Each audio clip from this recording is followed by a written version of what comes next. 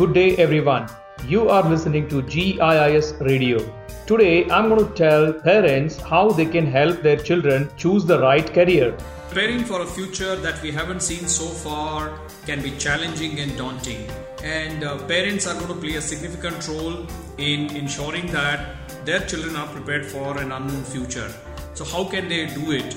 They can do it by various ways. Of course, naturally they will have to continue parenting the way they are doing it, but by being conscious of the fact that their actions, their decisions, their day-to-day conversations with their children are going to play a significant role as to how their children prepare for their future.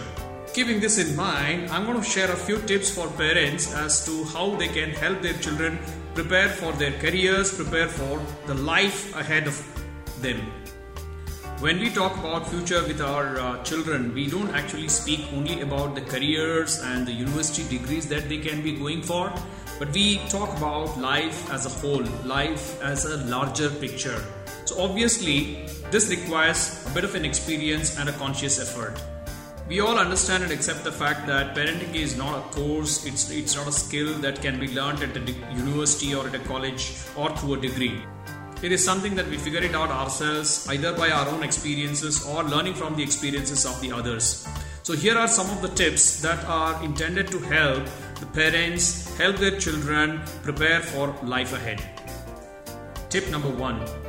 Act but tread lightly, said William Damon, the author of the famous book, The Path to Purpose.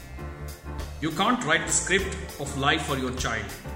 It's not very easy for accomplished and competitive parents not to lead their child all the time. But considering the fact that a child has his or her own personality, it is important that we help them where the help is required and we let them take the lead in most other occasions. Tip number 2. Discuss what your work means to you in front of your children. Talk to them about your work. Talk to them and tell them what drives you at work. What is so exciting about your work? Why do you think there is a lot of value in your work? These are the things that are going to help the children make up their minds regarding the calling, regarding the career that they would like to opt for. Engaging in fruitful conversation with children is another very important aspect. It's necessary that we as parents go beyond the ordinary questions like, okay, how did you do at school? What were the lessons taught today? Was there something exciting? Ask more thoughtful questions and probing questions that are going to help you elicit some ideas with regards to where your child is inclined. What are his thoughts about the career options? Tip number 3. Open up a regular dialogue with your children. Quite often we have seen that we get busy and we try to talk to our children only once in a while, maybe once in 3 months, once in 6 months, seriously and focused on career aspect, on the interest and the hobbies of the child, as to what the child wants to do in life. So these are the things that need to be discussed regularly, maybe once a month or even once in 2 months.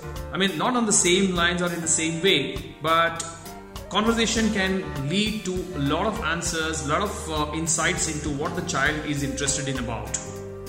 Fourth important tip is that parents need to be involved and engaged in what the child is interested in.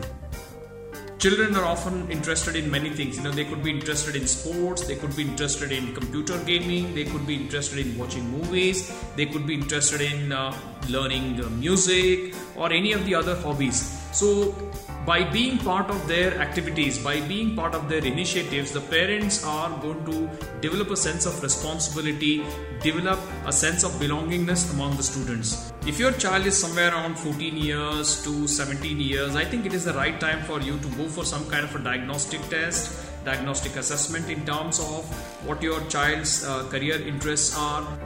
These tools typically help the children, by way of collecting the data regarding their interests and hobbies through various questions which are scientifically designed and validated. The tests actually give at the end of the survey or at the end of the test period, they give some kind of a report which will help you as well as your children to understand the strength areas. The next important tip is about letting the children do their work.